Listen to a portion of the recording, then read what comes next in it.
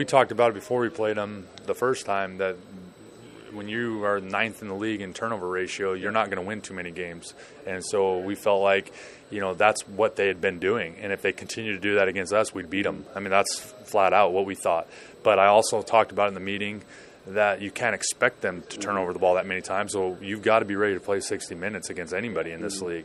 So obviously against Winnipeg, you have a quarterback who had been turning over the ball, who doesn't turn over the ball, and there you go. You win a game. And, they were still down 20-0. So there's always that belief that you can come back. This is the CFL. We know no lead is safe. And, that's what's incredible about holding a lead at 16-12 with 3 plays on 11 yards. That's why it's incredible, because it's hard to do. Yeah. But Bethel has definitely has engineered 2 of the most incredible comebacks the last 2 years. So with him at quarterback, we talked about it this week. Again, turnover ratio hasn't changed. They're still 9th in the league, and you want to be able to create turnovers. You want to be able to protect the ball.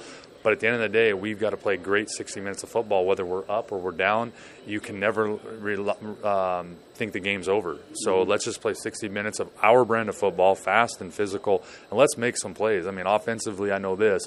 We haven't lived up to what our defense has been doing. Right. I think we've played extremely well at stretches, but we need to finish more drives. And that's what we talked about this week. Can we finish? Can we make plays and finish and score when we get the opportunities? Let's clean up the details. Let's stay on the field, and let's dominate for once. And domination comes by finishing drives. Right. We can dominate a time possession. We can dominate in yards. We can run a ton of plays.